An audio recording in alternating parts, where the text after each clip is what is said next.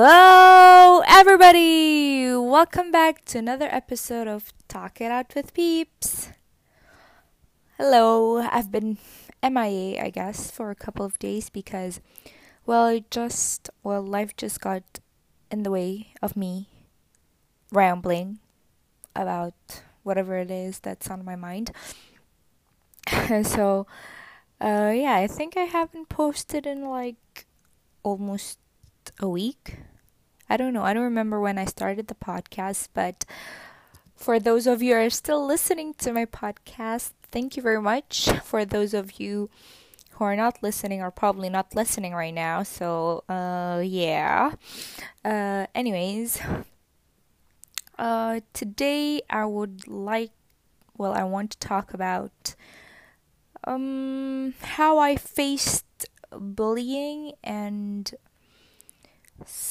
I think was discrimination when I was in Qatar, when I lived in Qatar. Not exactly I don't know if it was racism. I mean, there's a difference between racism and discrimination. Discrimination would be the act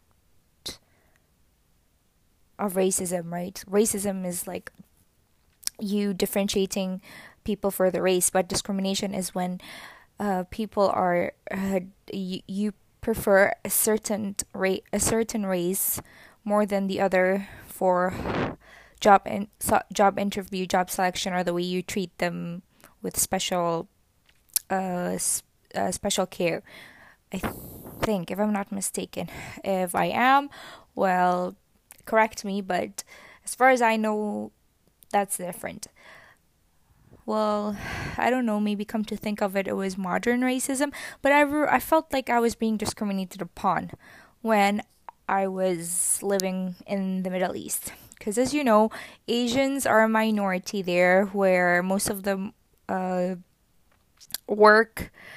You see most Asians working at the drugstore, department stores, and as waitress, as maids also, and sadly they put a stamp.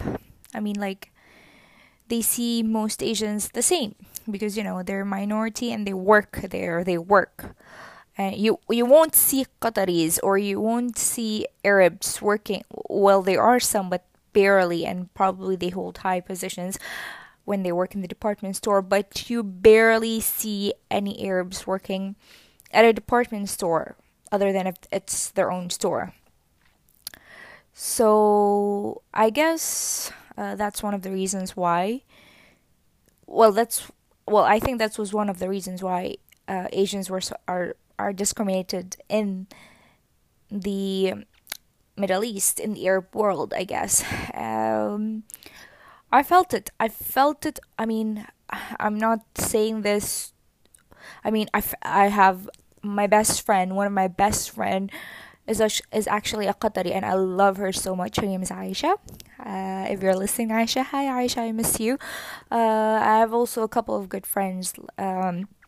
Carol, Safa, Noor, Talal, Qais, Muhammad Amar, Mu'taz, all of those people I actually love. And I've got a couple of good friends when I was in high school, when I went to school there, but I have other couple of people who bullied me too for no reason. I mean, I've always kept my head down low, never tried to mess with anyone, never tried to get into anyone's way. But yeah, I don't know what it is that makes them want to bully me, I guess. The hardest thing for me to face was that when simple things. When I went to go to the department store, if I want to go buy a perfume or something like that, they would never come to me and attend me. You know when you go to the department store and the clerks there or the people working there would come up to me and like, do you need any help or anything like that? No. It would be so hard for me to get their attention. To yeah, I know most of them are working there are Asians. Like they'll come up to me and help me. But some of the department stores that are like high end brands, they're mostly the salespeople there are, some of them are Arabs, but I don't really know where they're from, and it would be so hard to get their attention and to just ask about a certain type of object. I mean, a certain type of like a perfume, or I want to ask a foundation in this shade or that shade. It would be so hard, and sometimes my mom would even be like, oh no, let's not go in there, because she sees, she'll see who's working the counter or who's working as a salesperson, and she'll say like, let's not go there. They won't take us seriously or something like that. I mean, seriously, I felt it hard. It wasn't just at school. It was even when I went outside, when I go outside, and I haven't really thought about it as much because thank God I had such good friends, but at some point when you're outside that circle of friends, you're you in the way that people would stare at you differently and people would treat you differently. And it's just heartbreaking that I realized that as soon as I left the country, which was sad because I've let it slide all that long. And who was I? Who was I to even report that I was being discriminated upon and stuff like that? Well, why am I sharing about this now is because yeah, I just wanted to get it off my chest. Some people don't even know that that's what I felt. A couple years back, my best friend Aisha, she was actually writing an essay about discrimination, and she was talking in our WhatsApp group where the people in our school, we have the group where we still keep connected. I barely talk, but I just watch. And she was writing an essay about discrimination of some sort. I don't remember when. And she asked me she asked the people there if, I don't know what type of discrimination. I don't remember. But then when she brought it up, I told her about my side. All the years that we've been friends, she has never actually seen me being discriminated, but I felt it. It's different. It's different when people have different perspective on things. Like for her, it won't be it won't seem like someone is discriminating the other person because of their position. I mean, their point of view.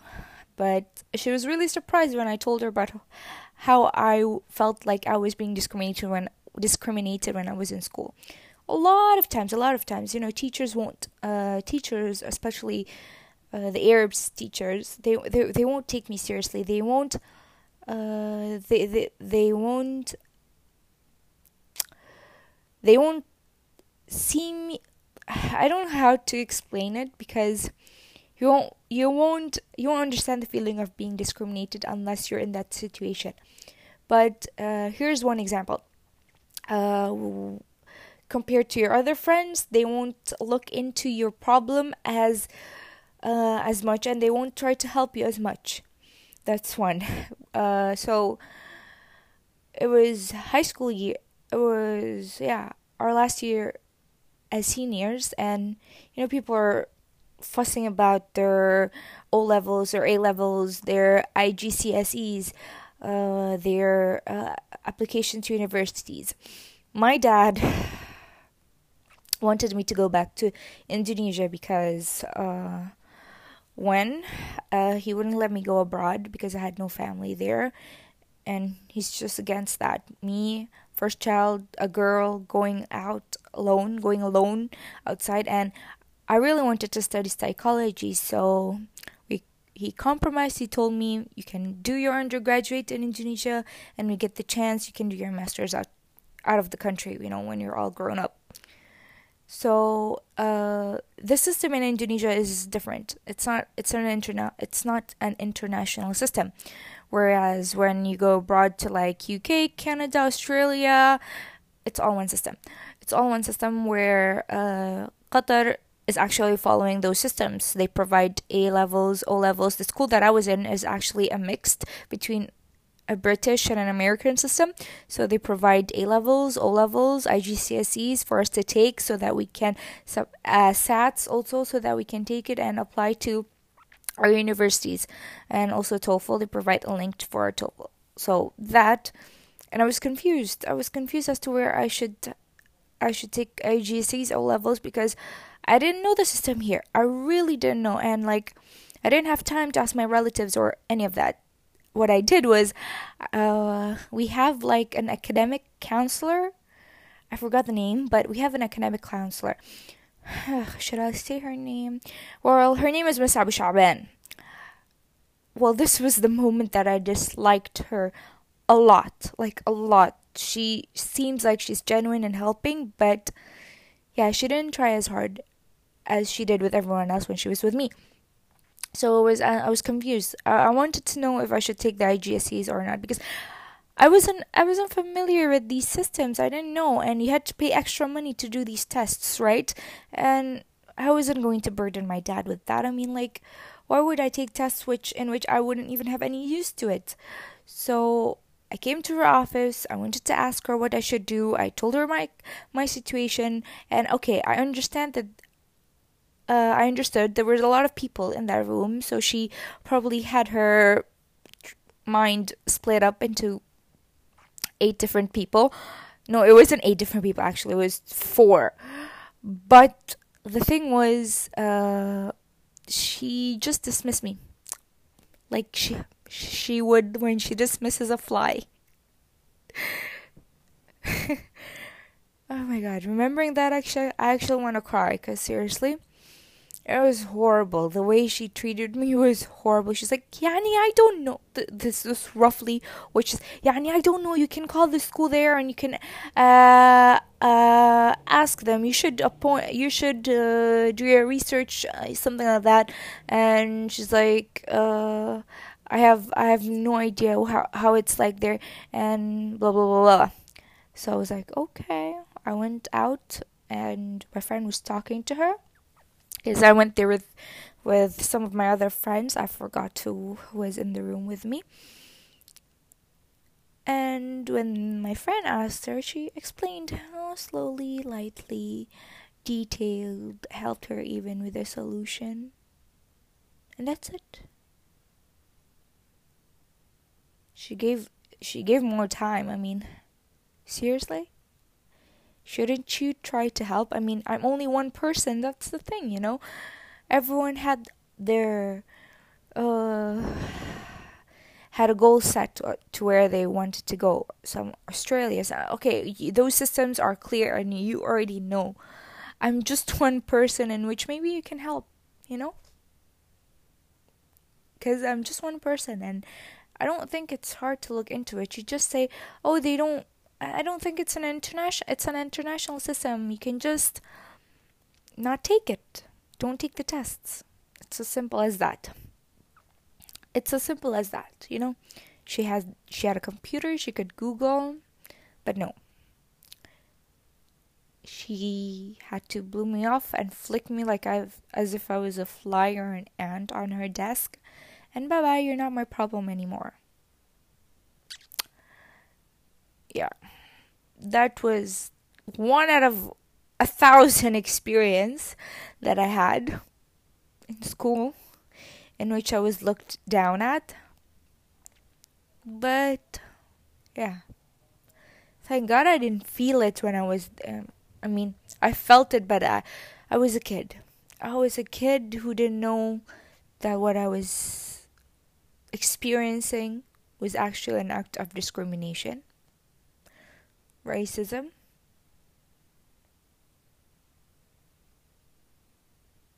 and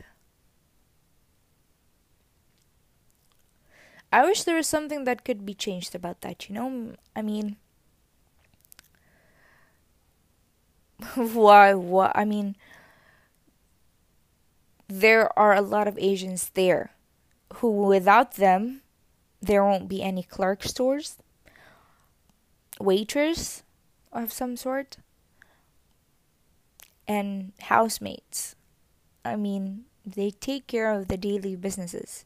Imagine if they're not there. Why would you stamp everyone the same? I mean, like, why would you look at everyone and downgrade people who, economically, I mean, their economic status are below you? Because that's what I feel like. I mean, the more I realize, the more I understand what it's all about. And power was one of them, of course.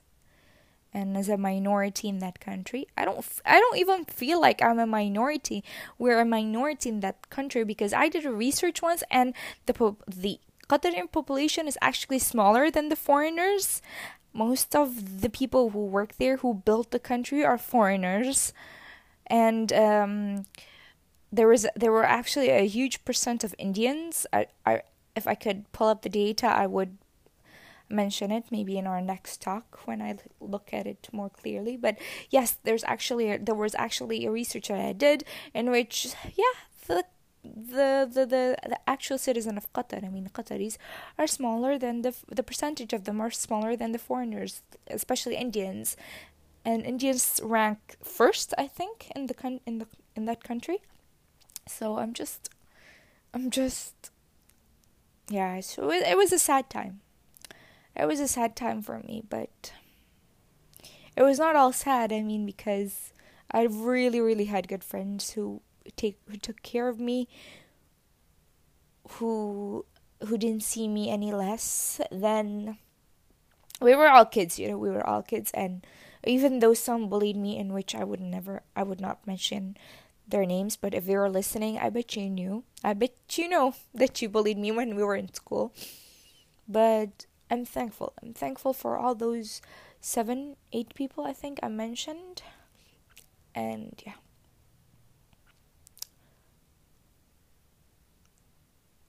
Well, that just got deep really fast. Okay, I think I've been rambling too far along in this video. 17 minutes! Oh my god, it's actually more than what I have been recording for the last 2 episodes.